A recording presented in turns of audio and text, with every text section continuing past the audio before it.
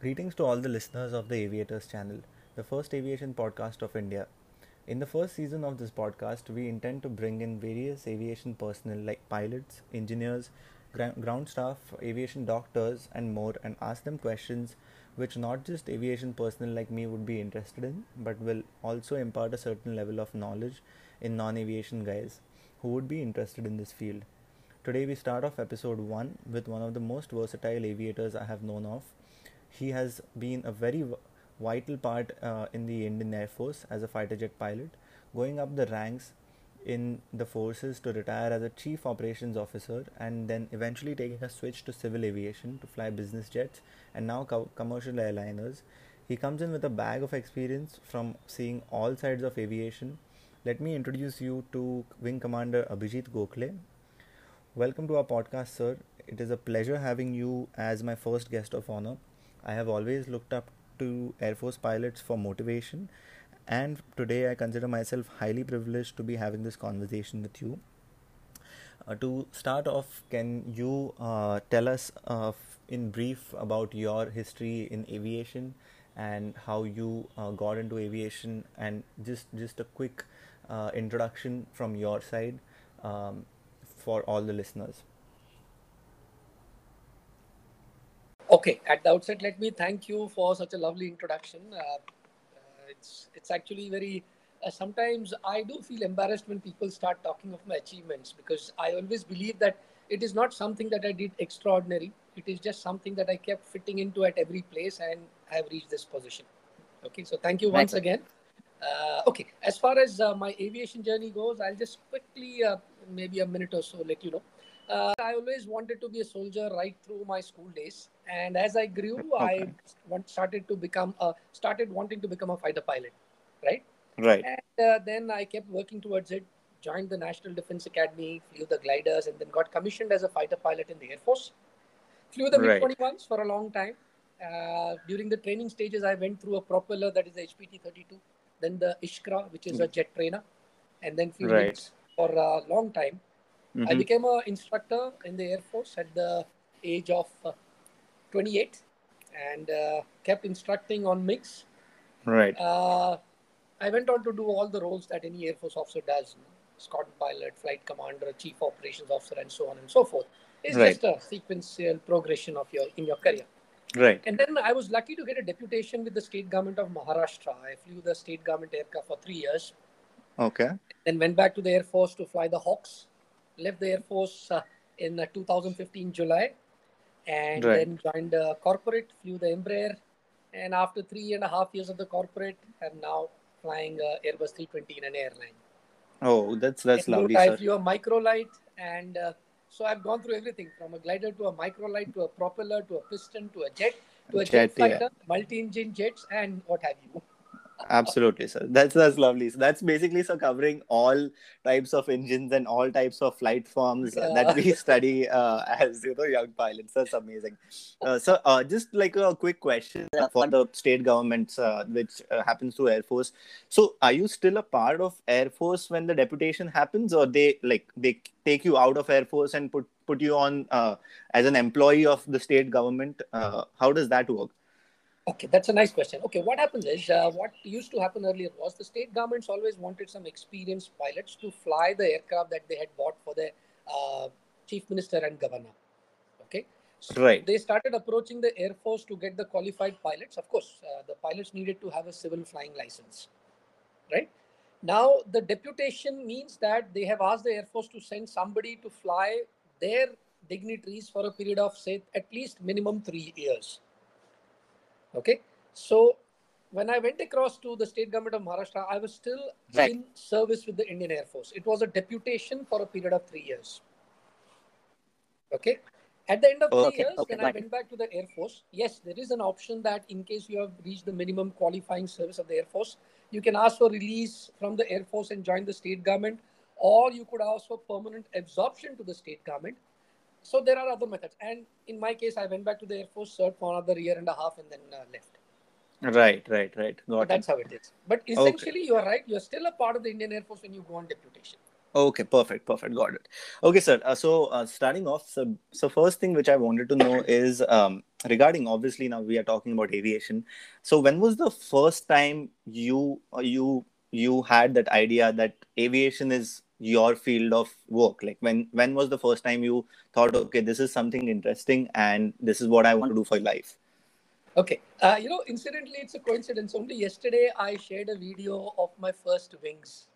Okay, Okay. great. Oh, It's a funny coincidence you asked me this question, but like I said, it was in school that I joined the NCC. Okay, in 1983, and therefore now I can okay. relate the Yeah. fact. I can tell you the fact because I've just gone through this video yesterday only. Okay, in 1983, when I was in school, Right. the Gujarat Skydiving Federation came to the school to conduct a camp of parasailing. Okay. Okay. And I took part in the camp, though I was very light. I was 40 kgs, but they added some weights onto me by strapping up some books in bags. And I did 5 parasails, ascents and Okay. descents. Okay. Okay.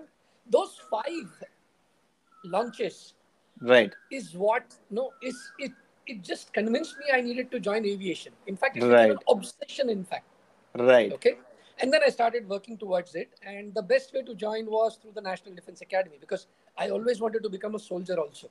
Absolutely. So Right. these were the two things which ran parallel. I had to merge them, and that happened at the National Defense Academy. Okay, absolutely. So, in fact, I would like to add something onto this. Yeah. I my first experience of flight. Okay, so I always wanted to be a pilot, but things financially they were not adding up when I passed out of my 12th grade. And in fact, maybe in 2019 end was the first time I had my first flight, and everyone remembers their first flight. I'm sure even like all the after all these years, even you would be remembering the first time you Oh, got in a plane and took off.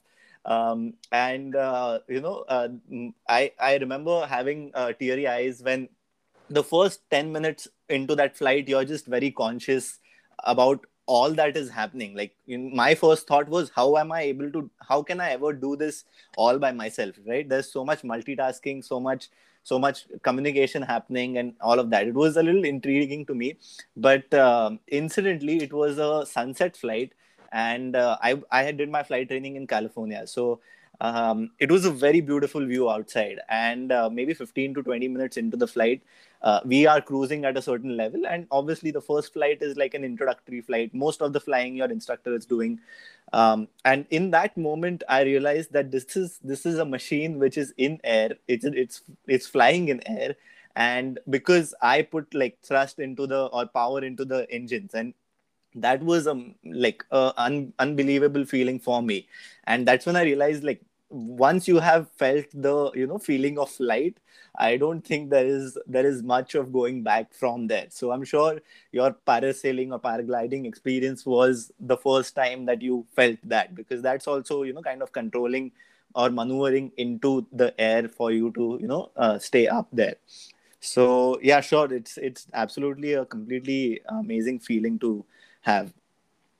So, sir, another thing which I wanted to personally know, which I'm sure many people in India would be also interested in knowing, is how was the selection and training process in the forces, like in Air Force, like once you got in the NDA, how is the training process from there to you being commissioned as an officer or as a pilot? How does that go? so basically, what happens is when you join the National Defense Academy, Right, during the interview process, you have to opt for a particular service, the Army, Navy, or the Air Force. right, If you opt for the Air Force, you go for a SSB, which is Air Force specific, right. because they also conduct a pilot aptitude battery test, Okay, right?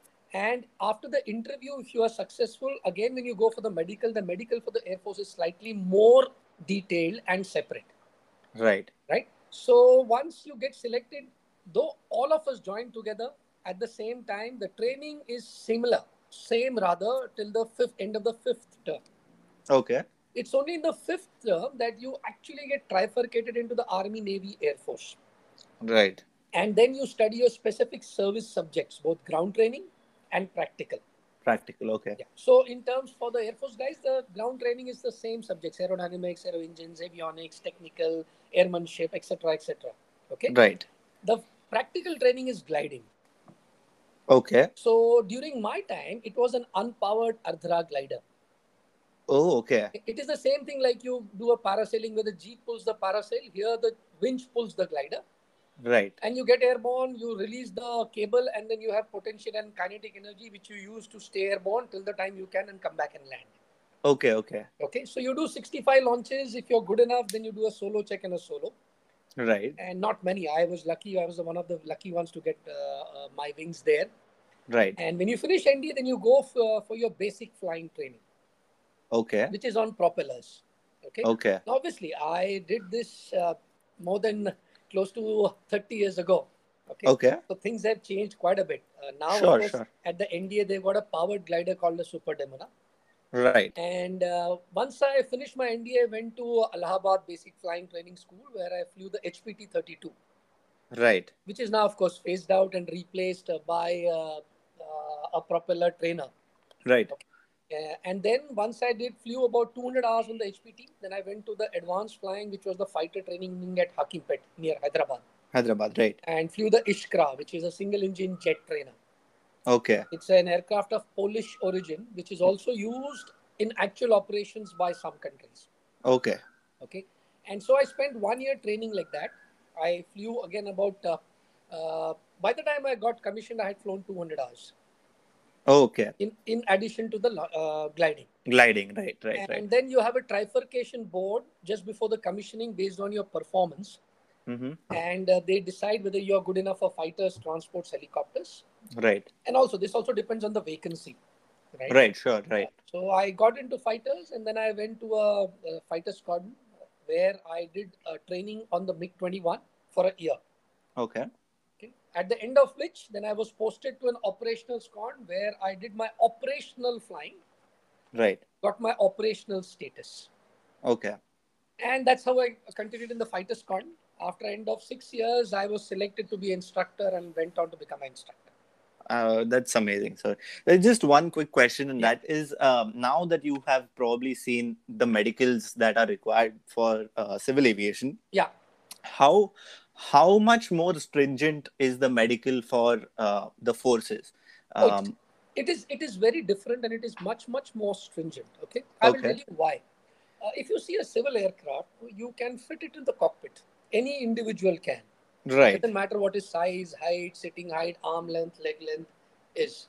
Right. Fighters are not designed like that. Fighters are extremely limited space, right? Right. So your height, your sitting height, your leg length, your arm length, no, where you reach the controls, because you're all going to be strapped up to the ejection seat. Right. So that become very critical. Also, why sitting height is, it's not to reach the controls, because in a fighter you sit with the canopy just above your head. Right. During an ejection, okay, there has to be a gap between the head and the canopy. Okay. If your sitting height is too high, you may Mm-hmm. not have the clearance required. Right. Right. So you may be unfit for a certain kind of fighter. For example, there were some guys who were tall, their sitting height was high, so they were unfit for the MiGs, but they were fit for the Jaguars. Okay. Okay. Got it. So the sitting height, then your leg length, because the rudders have to be operated, you cannot move. The seats in the fighters doesn't move fore and aft, Okay. just moves up and down. Okay.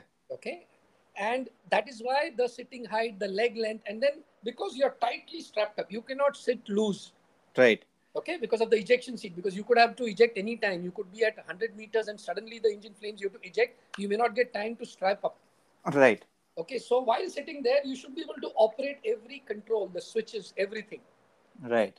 So that's why the medical is much more stringent, right? Got it. Got it, sir. Also, you must understand that whatever training you do, the government is going to spend on it. It's the taxpayers' hard-earned money. Money. Right. So you can't have somebody who's no 50-50 medical or even 90-10. Yeah. Right. 10% maybe he will make it. No, because it's finally cost to the exchequer. Absolutely, sir. Absolutely. So in the medical, a huge number of people get rejected because of the medical. Got it. Got it. That's completely understandable, sir. Because most of these commercial airliners that I have come across, they are quite comfortable. Like Oh, in yeah. the comfort level of a cockpit is or the ergonomics of the cockpit are made in such a way that they are suitable to, pilots of all kinds. So I guess the commercial airliners are made from the pilot's comfort, perspective, unlike the fighter jets that I'll tell you what, I will just add on to it. I spent 20 years sitting on an ejection seat. Okay. right, What is the ejection seat? The ejection seat is a pilot seat under which there are 16 rockets. right, When you fire the ejection seat, you get thrown out of the cockpit at the force of 16 times the force of gravity. gravity, right. Okay. So that is how I would say comfortable the ejection seats are. Seats. And they talk about Russian machines. They say the Russians always made a cockpit and found a place for the pilot to sit.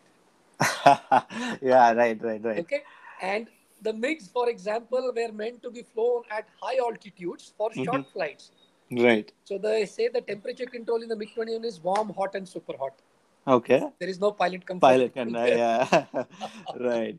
So that's understandable why the medicals are so stringent, and in fact, everyone talks about the forces to have these stringent medical requirements, but now, in fact, personally also, now I know why those medicals are made that Ah, stringent, because they have a reason behind everything that is done over there.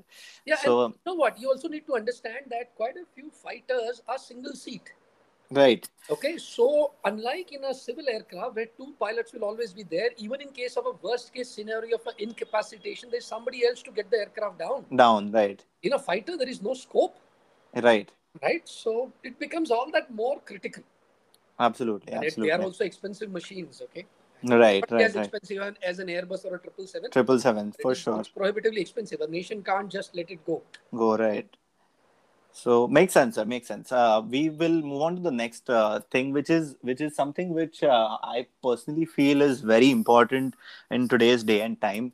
Apart from this physical fitness that we just spoke about, um, the forces make you go through a lot of training related to mental fitness. And in today's time, where we are living in a space where mental fitness and mental health is spoken about, could you tell us a little bit about how Air Force shaped you to be mentally fit and mentally strong? Okay, so I will tell you this. Okay, I joined the National Defense Academy when I was 17 and a half. Okay, I was a school kid. right, I'd never stayed away from home, right, right? In 3 years of that training, when I finished my National Defense Academy, I need to be converted into a warrior right, who doesn't question why something has been ordered to be done. right. Okay, who should be willing to fire the gun at the end of which he doesn't need to ask the guy who's given the order, is it my friend or foe? Four, yeah, Okay. Apart from that, the challenge that you face in the armed forces is immense. right, Okay. For example, I don't know if you heard of the Kargil conflict. right, right. Yes, sir, I Okay. have. So there were young officers, 20 to 23-year-old, commissioned of just within a year who went and fought the battles, Right, right? And they achieved some amazing successes. right, Now, unless you're mentally conditioned to that level of toughness, okay, right, believe you me, everybody says that no, no, it can be done, things can be achieved. But the first time I lost my coursemate in an air crash, I was affected. right. When you see your colleagues dying, you get affected.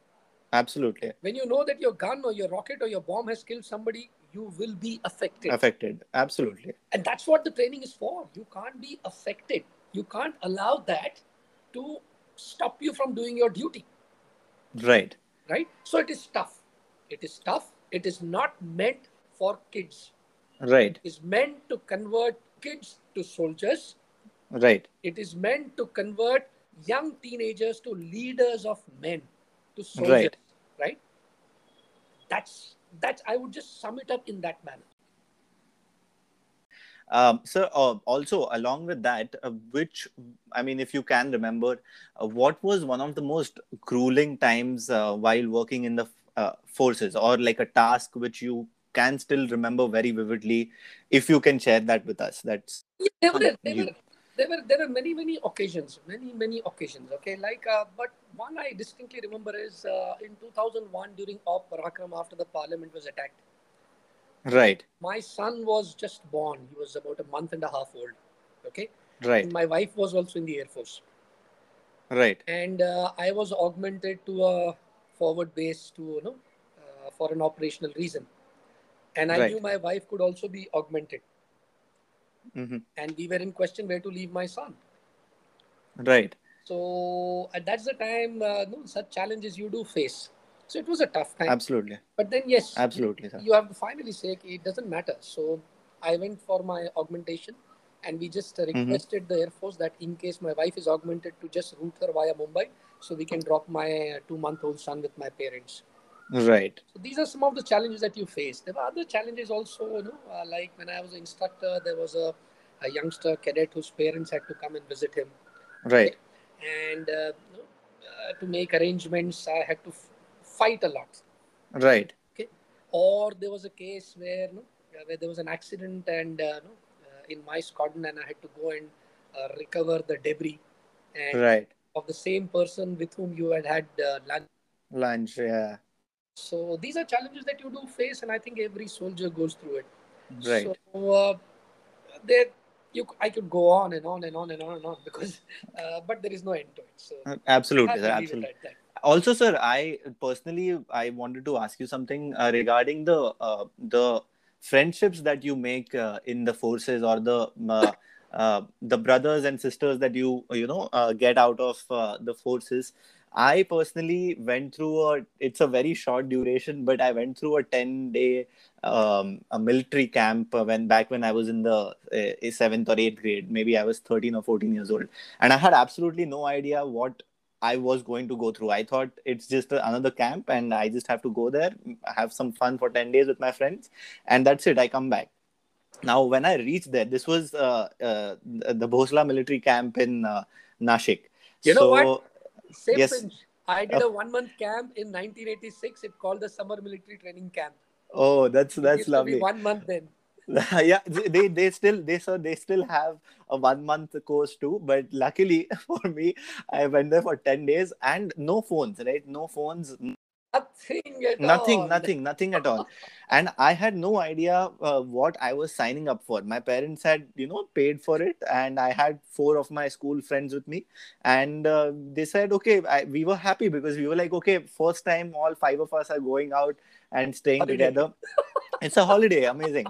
We reached there, and our parents, we they got us to one of the rooms, and they said, now say like your goodbyes to your parents, and you'll see them in 10 days. So we said we did all that. They put us in buses.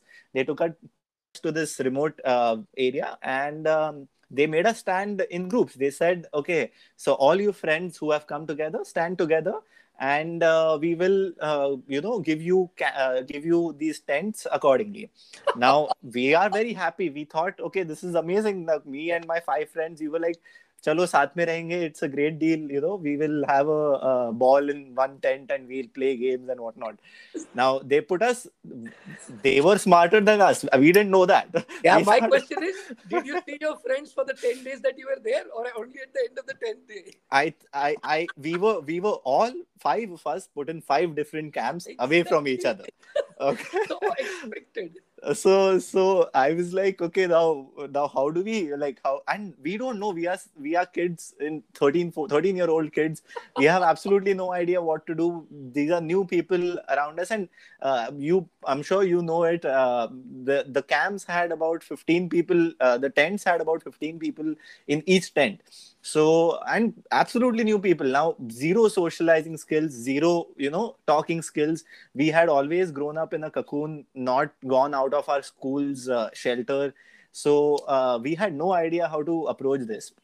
Now, first day went, second day went, and now we had these activities that to do, right? So every day they used to make us go through these activities, and in the second or third day, everyone in the tent, like, we didn't really talk to each other because everyone was of the same age. In a second or third day, we realized that if it's not for others around us. If we don't talk, we are not going to survive this. So we were compelled to, make friends over there. And 10 days, we have created a bond between the new tent members that we had, to a point where some of them are still a very good friend of mine. Like I'm still in contact with a couple of them. So I guess, that got me. And now, after on the 10th day when my parents came, I have basically, I haven't spoken to them for a day or two, because I was just so annoyed by the fact that, what was I expecting and what have I come out, after these 10 days.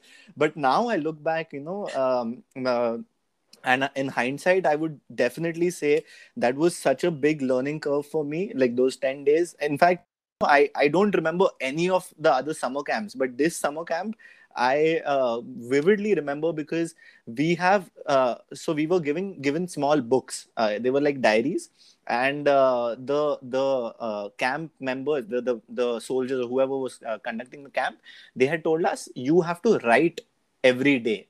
So we had written on in those diaries every day about what we did, about other people. And I mean, that created a bond between. In fact, on the 7th or 8th day, couple of guys, they were so homesick, they had no one but us to share their, feelings with, and talk to us with. So we made such strong bonds in those 10 days. I'm sure, going through Air Force, through so many years, veterans like you make much stronger bonds, right? I'll tell you what, the first thought that comes to my mind when you were telling me this is, thank God you're not making a video, because you would have seen me smiling and laughing like a jackass at what you were telling me. Yeah, First. right. And second, that thought comes to my mind is, when you are relating your experience, you speak to any soldier and he will tell you, you're telling me my story. Story. And I'm not Absolutely. disappointed with the instructors there. They have done exactly what should be done with anybody who wants to wear the uniform. Absolutely. That is the Absolutely. only way. That is the singular only way that you learn camaraderie, esprit de corps, team building, and bond with your buddies. Absolutely, sir. That's it. I mean, I can't put it better. I think you described it. And I remember, think, you spent 10 days. We yes, spent sir. 3 years at India. 3 years, 3 full years, 24 into 365. That's a I honestly, this is something which is like a secret. If someone in the family listens to this, this is the first time they'll come to know. But Oh, yeah. so Yeah. after the 10 days, every year when this summer camp used to happen, and in those 10 days, we got to know that there is something for a month also. Yeah. So so after that one summer camp, every summers, the Nashik military school or whatever, they used to conduct this camp. They Correct. used to send a letter to my house with an invitation for your kid to come for the Yeah. longer summer camp. Now, because it was like their way of inducting that kind of culture in kids, and eventually getting them in the military. Because they start training a certain, person, the earlier they stronger by the mind and by the physique. Correct. So every time after that year, the letter which used to come, I think even now it still comes to my house. I take that letter and I hide it. I don't let it reach my parents, because I know if this goes there, then maybe, there's still time for me to go for that I'll tell one you month. what, I will share you this. In 2019, okay, I did a bike ride to Nasik. Okay. Okay. I went to Bhosla Military School and spent half a day with them. Okay. I took some photographs with the cadets and students who are there. Okay. Right. And I still have the certificate that I got after finishing the military training camp. Right. I still have got a few photographs of my camp there, no, in that typical dress with that full peta on top. Right. Because Right. I was also the escort and the chief guest for the passing. We had a passing out parade was Shankar Dayal Sharma. Right. So you bring back a lot of memories. Thank you Memories, so much. yeah. Yeah, no, these are the kind of memories. So now I look back and, I kind of cherish those memories. And to be very honest, I think that was the time when, all of us, like, we were about 30 people in that camp. And in hindsight, we all grew so much in those 10 days, to a point where, one of my tent members, he was lucky. I was lucky to have one of my friends in my tent. So he was very attached to his mother. and he had never been away from his mother for more than a day or two. So he had decided on the seventh day to walk out of the camp, go to the highway, take a bus from Nashik to Mumbai. He wanted to run away, so he had made a whole plan, and the only person who he had told this plan to was me, and I think one more guy knew about this. So he had told us, I'm going to leave at night. I'm going to just sneak out at 1 o'clock, and I'm going to take whatever bus I see. I'm going to stop the bus, and I'm going to get on that bus and leave for Mumbai. Go ahead. And I still remember on that sixth day night, both of us, we told him, don't do it, just 4 days, you'll get through it, and at the end of it you'll realize how self-sufficient you are and all that. Because I think the couple of guys, including me, we had realized this is it. Now there is no going back. Exactly. You either finish the 10 days, or you like, then otherwise you're a failure, and you don't want to be a failure. so we tried to convince him ki, yaar, don't do it. It's going to be a big learning curve for you, and maybe he didn't do it. He stayed back. Like, next day we woke up and we told him, as friends and as brothers, we'd be disappointed if we don't see you the next day morning. And like, in the years to come, we are going to still be friends, right? So you don't want to be a quitter in front of your friends, and all of that. Like, we had given, now these are all seventh graders giving a seventh grader a pep talk. so so Yeah, yeah. This is it what it was, is. in hindsight, even today, like, he's a good friend of mine. We meet and we still talk about that camp, and we laugh about it now. But I personally think that made some kind of person out of us, like, Oh the yes, yes, yes. And I absolute. believe me, you that experience will stand you in good stead even at a later stage in your life when you Absolutely. face challenges and when you need to motivate somebody, not to Right, give up. right, right. Absolutely, sir. Okay, so Great, great. moving on, sir. Yeah, We'll quickly move on to the next phase of your aviation career. yeah. So eventually, sir, when you made the shift to civil aviation, starting with business jets, Yeah, um, as a pilot, sir, what is the first difference in SOPs? Now, we all follow a lot of SOPs. There's a correct. lot of talk about SOPs.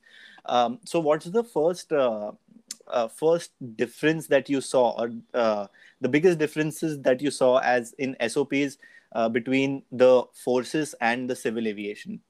Okay, to put it very simply, see, I had flown single seat fighters, right? Okay. And the military aviation, the primary consideration is mission accomplishment at all cost, Okay. right? You will take a risk, you will take a chance for the sake of completion of the mission, Okay. right? Whereas in civil, it is not so. Okay. Civil flying is designed to keep yourself safe first. What do Right. they say? Safe, legal, economical. Right. Correct, right? Just follow the procedure. It doesn't matter whether the mission is achieved or not. Not right. For example, I'll give you a simple thing and I'll give you an example. The first time I went for training on a multi engine civil aircraft, I Right. went for a sim to the United States. Okay. Okay? And I didn't have an Indian with me. There was a guy from Portugal who was also training with me. Right. So we did the initial thing, and in the first couple of sims later, we got the first practice of an engine failure after takeoff. Right. Right?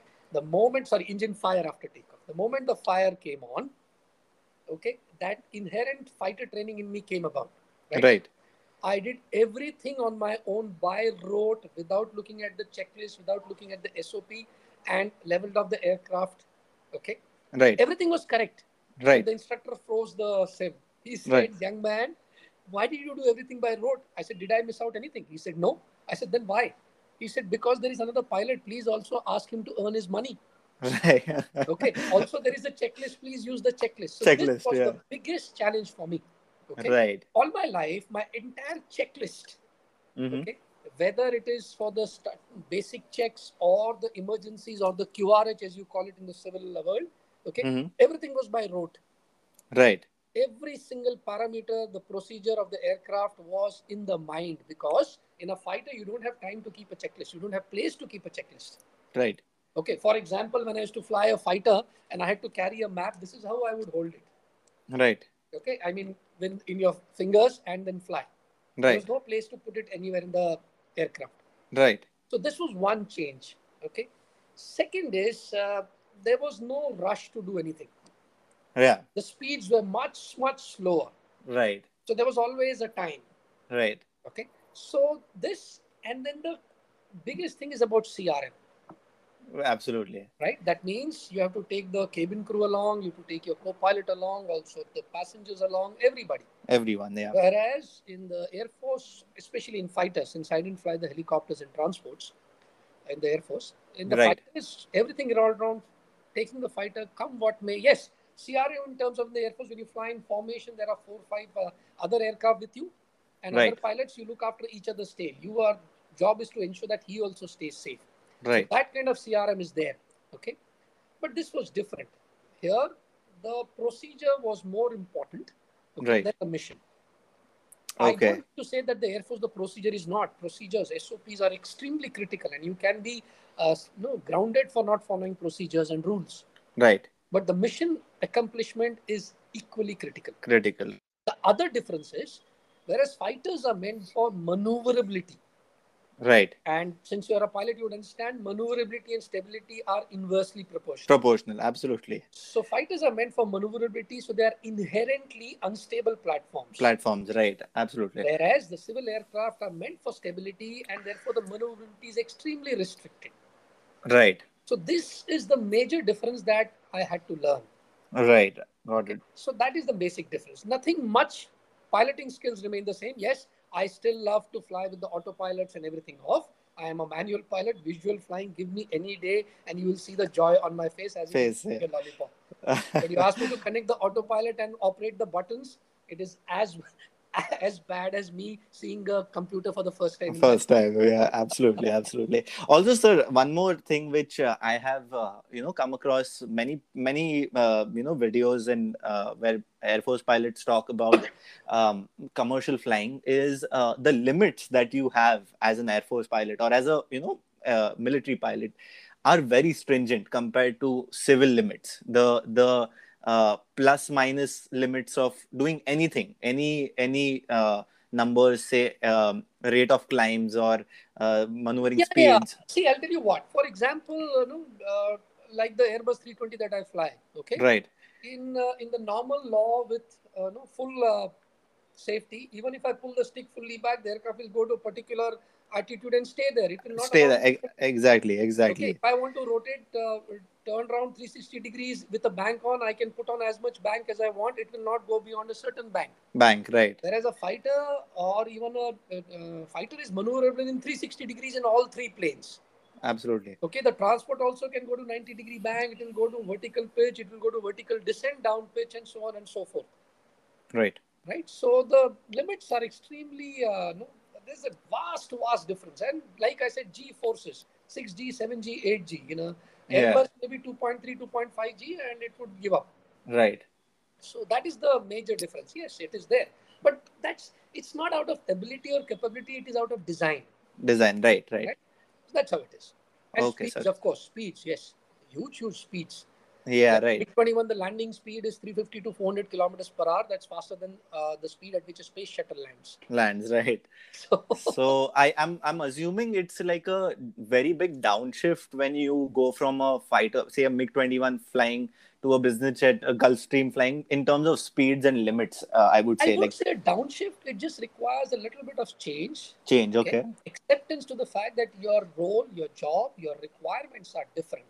Right. The earlier you accept it, the easier it is to change over. Right. Okay. Yes, given a choice, I would go back and fly a MiG-21 any day. Any day. Right. But it's not always possible. Somewhere down the line in the Air Force, you would also stop flying. The Right. Right. disadvantage Sure. of civil flying is that today, if I was in the Air Force, I wouldn't have been flying on a regular basis. I would have been flying maybe once in a month if I Right. was lucky. Otherwise, maybe not fly for 2, 3 years, depending on the appointment or the post that I am.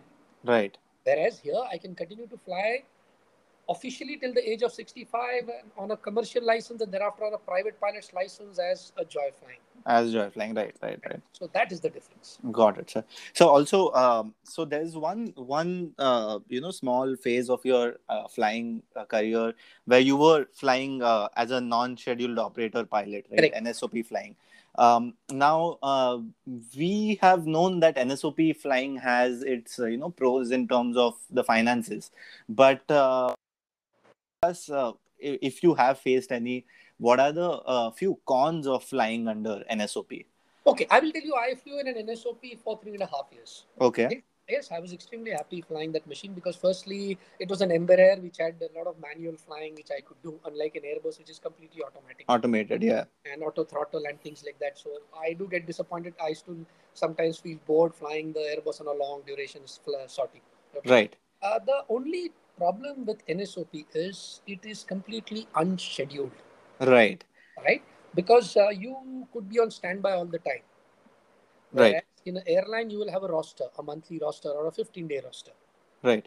Yeah. Not to say, of course, airlines also have cancellation of rosters, but in an NSOP, you are on standby all the time. So the freedom to live your own life is much lesser than that in Lesser. the airline.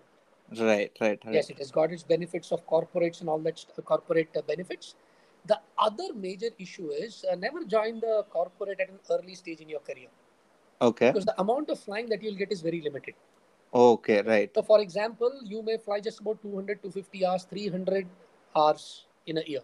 In a year. So, Yeah. the Right. time you require to get your ATPL or to upgrade to a captain will be much, much more. More. Right. Whereas in an airline, the moment you join, within 2 years, you'll definitely cross 1,000 hours.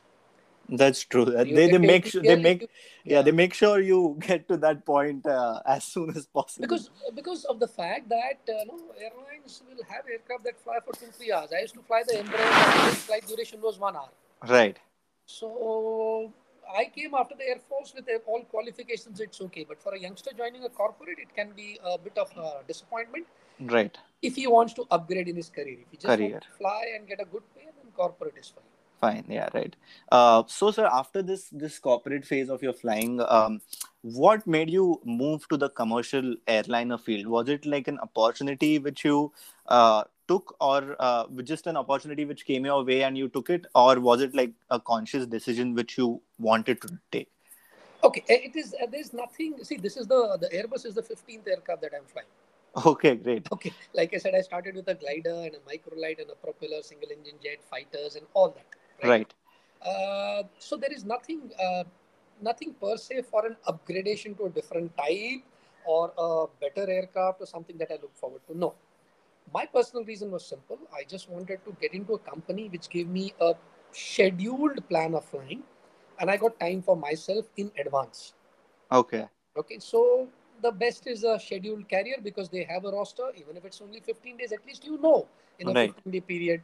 And yes, it still does not mean that the roster cannot be changed, but the changes don't occur as many times as in an NSOP. Right. For All. example, I remember I was in NSOP and I was sitting with a couple of my Air Force, NDA colleagues who had come over. We were sitting in Manchester United in Thane, and I got a call, sir, you need to get airborne tomorrow morning. I Right. said, I can't. I'm already down 2 beers. He said, नहीं sir, और कोई है नहीं, आपको आना पड़ेगा. अरे बाप रे. That won't happen in an airline. Right. It may still end up happening, but it doesn't happen as many times. Times. Right. So if it were to happen 100 times in a NSOP, it may happen 10 times in an airline. Airline. Right. Right. Right. So that was the singular reason why I shifted to an airline.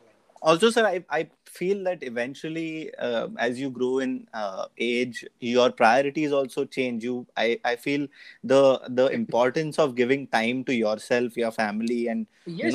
those things. Absolutely. See, one of the reasons why I also left the Air Force was the same. One is because I had reached a stage where I wouldn't be flying anymore. Right. And I am not the office kind. As you would have seen, I am a completely outdoor person. Absolutely. There's no way I could be sitting in air headquarters or command headquarters pushing files. That's not my cup of tea. Right. So one is I wanted to get out of there so that I could fly. And secondly is I wanted time to pursue my hobbies, which I had not got for 27 years. Right. Okay. Like if you see, I do a lot of hobbies, cycling, riding, Sure, It was not possible in the Air Force. Right. So this was the basic two reasons. Right. No other reason. Otherwise, the Air Force is a fantastic way of life. I lived and enjoyed every moment. Absolutely, sir. Absolutely. No doubt. So also, Now you have gone through the, in fact, I would say the three most sought after, aviation fields in India. Fighter jet flying, then there's business jet flying, and now commercials. So what would be it, just as a pilot, what would you say is one of the most salient differences between being a fighter jet pilot, being a business jet pilot, and I'm talking from a flying perspective, flying the Okay. plane perspective, and a commercial jet pilot. Okay. So let's be the fighters. I have more or less described it. It's a single seat and it is mission accomplishment at all costs.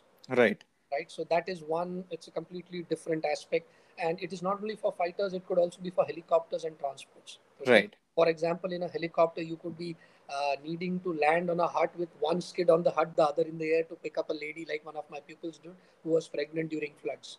Right. Or like Air Chief Marshal Fali Major did, evacuating people from the timber trail after that rope cable had snapped, Okay. or picking up people from an earthquake, or the transports which are doing flying 17 hours without change of crew, getting oxygen generators and things like that, Right. picking up people in the relief. So that's one part. Military aviation, fighters, transports, helicopters, completely different. Okay, like I said, mission accomplishment at all costs. Cost. Okay? Right. For example, if you need to go to Sudan and get oxygen concentrators to India, doesn't matter what the weather is, doesn't matter how the runways, doesn't matter how many hours you need to fly. You You need have to to fly. go. Right. You will have to go and get it. Right. Now, let's come to corporates. The corporates are no unscheduled. They are known as unscheduled, no Right. non-scheduled, Non-scheduler. non-scheduled operators permit, Right. NSOP. Okay. So the major difference is the schedule. Okay. The third is also that maybe when you, like say, I go from Mumbai to Ahmedabad, right? It is Right. possible from Ahmedabad I may be told, now you go to Bhavnagar to pick up a passenger and go to Jamnagar, refuel and come back. Right. Other major differences in the corporate, you need to do everything on your own. Okay. The flight plan, the refueling, the load and trim, deciding to open the Okay. baggage door, okay, coordinating for ADC, FIC, parking, everything. Okay. On So the cap, there's no operation, the ground operations nothing, department. nothing. Okay. Okay. Even if there is, it's your responsibility. Right. Right. Like they can send you an Excel sheet of the passenger distribution with a general load and trim, but it is your responsibility. If he makes a mistake, you cannot say he made it. Okay. It's on Okay, you so basically. yeah, so when I used to land in a particular place, I had to ensure that there is refueling facility there. Right. Okay, if there was passengers on board, transit passengers, I had to ensure that there is a headset so somebody can stay in touch while the duration of refueling as per rules. Right. Okay, so I couldn't say that no, nobody gave me a headset, so I didn't have a headset, it caught fire and things like that. Right. Right. Okay, whether I am within limits, whether the charts are available on board, the Jepson charts, all that is the responsibility of the crew. Right. Okay, the training. If I had to do CRM or DGR training, I had to ensure that I am scheduled for it and go and do the training. Okay. Whereas in an airline, you will have a department for everything. Right. In fact, before I joined AirAsia, there was another of my colleagues with me in the NSOP. Okay, Mm-hmm. we both had gone for the interview together for AirAsia, Right. and he joined earlier than me. So Okay. after he joined, we are still great friends and we keep chatting about everything. So I asked him, Right. what is one singular difference? Because this airline was known for quick turnarounds, 25-minute turnarounds. Turnarounds. Right. So I told him, यार 25 minute में कैसे होगा? बोलता है sir इतना ज़्यादा time है, आप आराम से बैठ के जो करना है कर सकते हो. Ah. I said, how is it possible? Because he said, हर चीज के लिए कोई ना कोई और responsible है. Right. So that is the difference. Okay, I mean, I can just his words describe it all. Absolutely. So I even like from whatever I have seen from commercial airliners, there is a department for everything you do. So now, Everything, yeah, every right. single thing. Okay, even the head count of the passengers, I Passengers, had to be yeah. sure of. Right. Okay, and in SOP here, it's not so. I just sit in the cockpit. He will come and give me the final load and trim, final passenger figure, and I am done. Right. Right there, it was not so. There, it was even the fact that I had to go and close the baggage door and ensure the refilling door is closed Closed. and things like that. Even if there are snags, I had to do the correction myself. Right. That way. Okay, so got it. So, sir, lastly, there's just one thing which I would want to ask you. There Yeah. are a lot of people in our country currently pursuing aviation. Now, aviation has become one of the forefront, fields. How we talk about doctors, engineers, people are also talking about pilots and talking about aviation a lot in India, and rightly so. There we saw a boom in aviation in 2019 before all of this COVID situation happened, and because of the COVID, we have been aviation as a whole has been largely affected.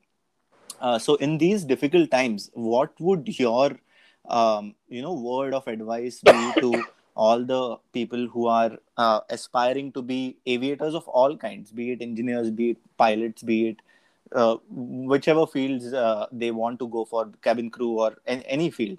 What would you like to tell them as a experienced pilot working in the aviation? Okay. Let's talk of the aviation boom that you said. Okay. Right. The boom was in 2019 and now it's at the complete dip. Right. This is not the first time it has happened. This is not the last time it's going to happen. Right. I have seen at least 5 booms and 5 dips in my life. Right. Okay. There was no private airlines earlier. And then Right. suddenly airlines like Modi Luft, okay, East West, etc. came about. Yeah. Right. They tried their best and then they succumbed and they went into a dip. Dip. Right. Suddenly, huge number of unemployed people because these guys just ran away overnight.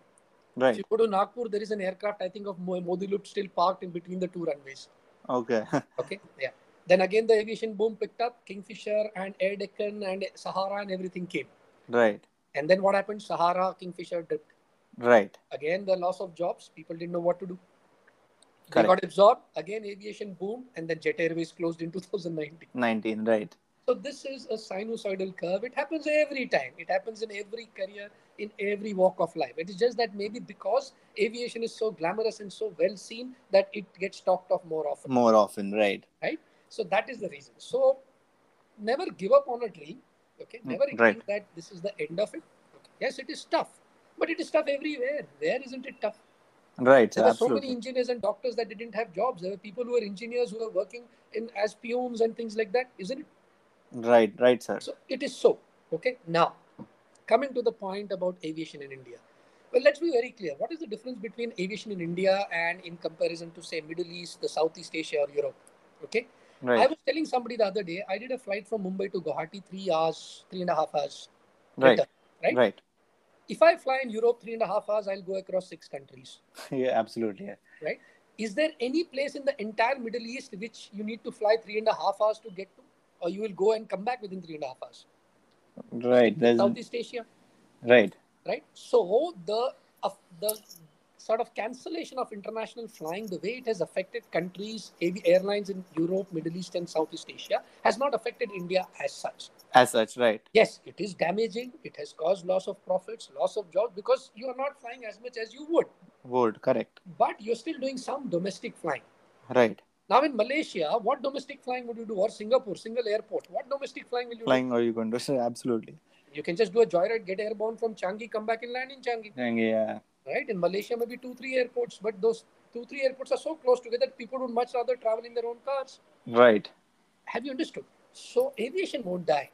Right. Right? Yes, it takes time, and we had thought, and we were more or less coming back to 80% capacity Right. by the time this second wave struck us. Absolutely. Yeah. So once again, hopefully we'll have things under control and aviation will pick up. But yes, Right. what I would advise is spend your money wisely. Correct. Slow down if you find that there is an issue. Right. Okay. And I always advise this to every individual who wants to enter aviation. Right. Speak to everybody, listen to everybody, read the book and take the decision based on what's written in the book. Correct. Okay. Recently, I was speaking to somebody who was talking about how should he go about preparing for his license. Right. I said, have you read the car DF8 Right. or the car for endorsement training on an aircraft less than 5,700 and more than 5,700? He Right. said, sir, I spoke to this. I said, spoke to him. Can you quote him when you go to DGCA? I Right, said, I sir. was told this is what has happened. Right. This is the problem. Okay. The issue is, it is so much in the news that everybody, every ABC has become an expert. Correct. There are flying schools, classes, consultants who are mushroomed at every second corner. Right. But ask them to give it to you in writing and certify saying that, okay, I'll follow your advice, give it to me in writing that you will help me get my license. Will you do it? That's And that's where what I say, Ki, now you're talking to me, I'm telling you all the information, but at the end, I will always say this: read the book, read the order, follow the order. correct. Because two things, I will tell you from memory, I don't have the order in front of me. One. Right. Secondly, when I did my license, I did it many years ago. What was applicable then may not be applicable today. Now, right. Yes, for example, I'll give you a simple example. When I did my CPL, what did you need? You required some 150 hours in the last 2 years or last 1 year, as the case may be. What Right. do you need today? 10 hours in the last 6 months? Right. It's changed. If I tell you, no, you require 25 hours in the last 6 months, you will go spend money on 25 hours, come back and no, कि 10 घंटे के लिए खर्चा करना था. Right. Right? So, my advice to anybody wanting to get into this field is simple. This is an expensive career to follow. Correct. Extremely expensive. Unforgiven. Right. If you make a mistake, you could be grounded or removed or have your license cancelled. Right. Right? Research, study, write down, look at your finances, and then only spend every single penny in such a manner that you get the maximum bang for the minimum buck. Bucks. Right. Read the law, read the order. If required, you can now check online, go to DGCA. There's a eGCA site, put up your query, get a response. That you can quote. Right. But what you have spoken to me, can you quote? Absolutely not. Exactly. It's as simple as that. And that requires, that's why I tell everybody, speak to every single, you speak to, like I said, speak to somebody who even says, I'm a pilot because I can flap my hands and fly. Right. But tell him, quote it to me. If you can't quote it, take it with a pinch of salt. Correct. Okay. Yes, sir. All right, so that actually makes sense because also now information from the authorities, say DGCA or FAA or EASA or any of these authorities that we talk about, any competent authority of any country, it's so readily available also that there is not much of finding that you need to do. Exactly. There is it's not a rocket science to go and just put it on Google and find out what the car says or Absolutely. Just a word of caution. Just a word of caution. When you do that, remember, beware of information overload. right. Okay. I have seen a lot of people downloading so much of stuff in their laptop, but never reading it for the rest of their lives. Lives. Yeah. So download only that you need to use now. If Right. it's just about starting off for aviation, what is the point of knowing what is ETOPS and things like that? Because you haven't even applied for a computer number. Number. Exactly. First, get to Sir, know how to do the computer number. You'll require a verification of your class 10th and 12th. also, sir, I don't know if you have observed this, but even I, like on a very small scale, I mentor about the tasks that I have completed about like this computer number and like Yeah. which school to go to. People often start off with which type rating should I do, and Exactly. I'm Type just rating, like my God. You first at least get your computer number. First, pass computer your papers. papers. Yeah, that's what. And when they talk of type rating, they just heard it. They don't know what is required for a type rating. That's so true And that's why because I say read the car, read the civil aviation requirement notice that the DGCA gives. They have made it for a purpose, no? right They and made it to benefit you. Look at that rule, look at that order with the view that it is done to help me. It is every rule that is made is designed for an average person with average capability, with average effort to get what he wants. It is absolutely not designed for the most explosive or extraordinary. superior. Yeah. Exactly. So everyone, I this is some good you brought it up, but this is something which and I am not in a position to address it, but I have seen and heard of so many people who directly go on to stages which are like 4 or 5 years down the line, and to all of them I say, bhai, jo, like what you have in hand, or go for smaller goals. Don't Yes, you should have a blueprint of the longer run, but don't think about the type rating before finishing your navigation paper, or all these the basic ancillary stuff that you have to do. So I guess it's just a common issue that everyone comes across. It is But it is more so primarily because of the information that you keep getting from others and are sharing on WhatsApp University and Facebook. You type on Google how to become a pilot. No, it will give you 1001 ways of getting it. Now, which is the yeah, correct one? Is right. Google the answer or is DGC a car the answer? Answer absolutely. As simple as that. That's so true, sir. Okay, sir. That would be the perfect ending to this first podcast. Thank you so much. To sum it up, it was nothing less than an honor to have this conversation with you. I know Same many here, sir. people who will be listening to this and who will have a huge takeaway from the inspiration and the motivation that you have given, and also the story that you have shared. And thank you so much for giving us your time. And Welcome, I sir. wish I'm you. crossing my fingers and my toes, and I hope someone somewhere gets some sort of benefit from this. Absolutely, sir. My takeaway from this is, even if a single person, makes a good, it has a good takeaway from whatever he or she has heard, I still feel accomplished. It's nothing less than, an accomplishment for me. Absolutely, absolutely. So, ending it on a note where I wish you bluest of skies and Thank you, safest of sir, landings. and wish you all the same. And hopefully, like I keep saying, one fine day, let's hope we get into the same cockpit. Sure, sir. I am looking forward to that day, sir. Looking forward to it too. Thank you, sir. Jai Hind. All the best. Take care and Jai Hind. Thank you.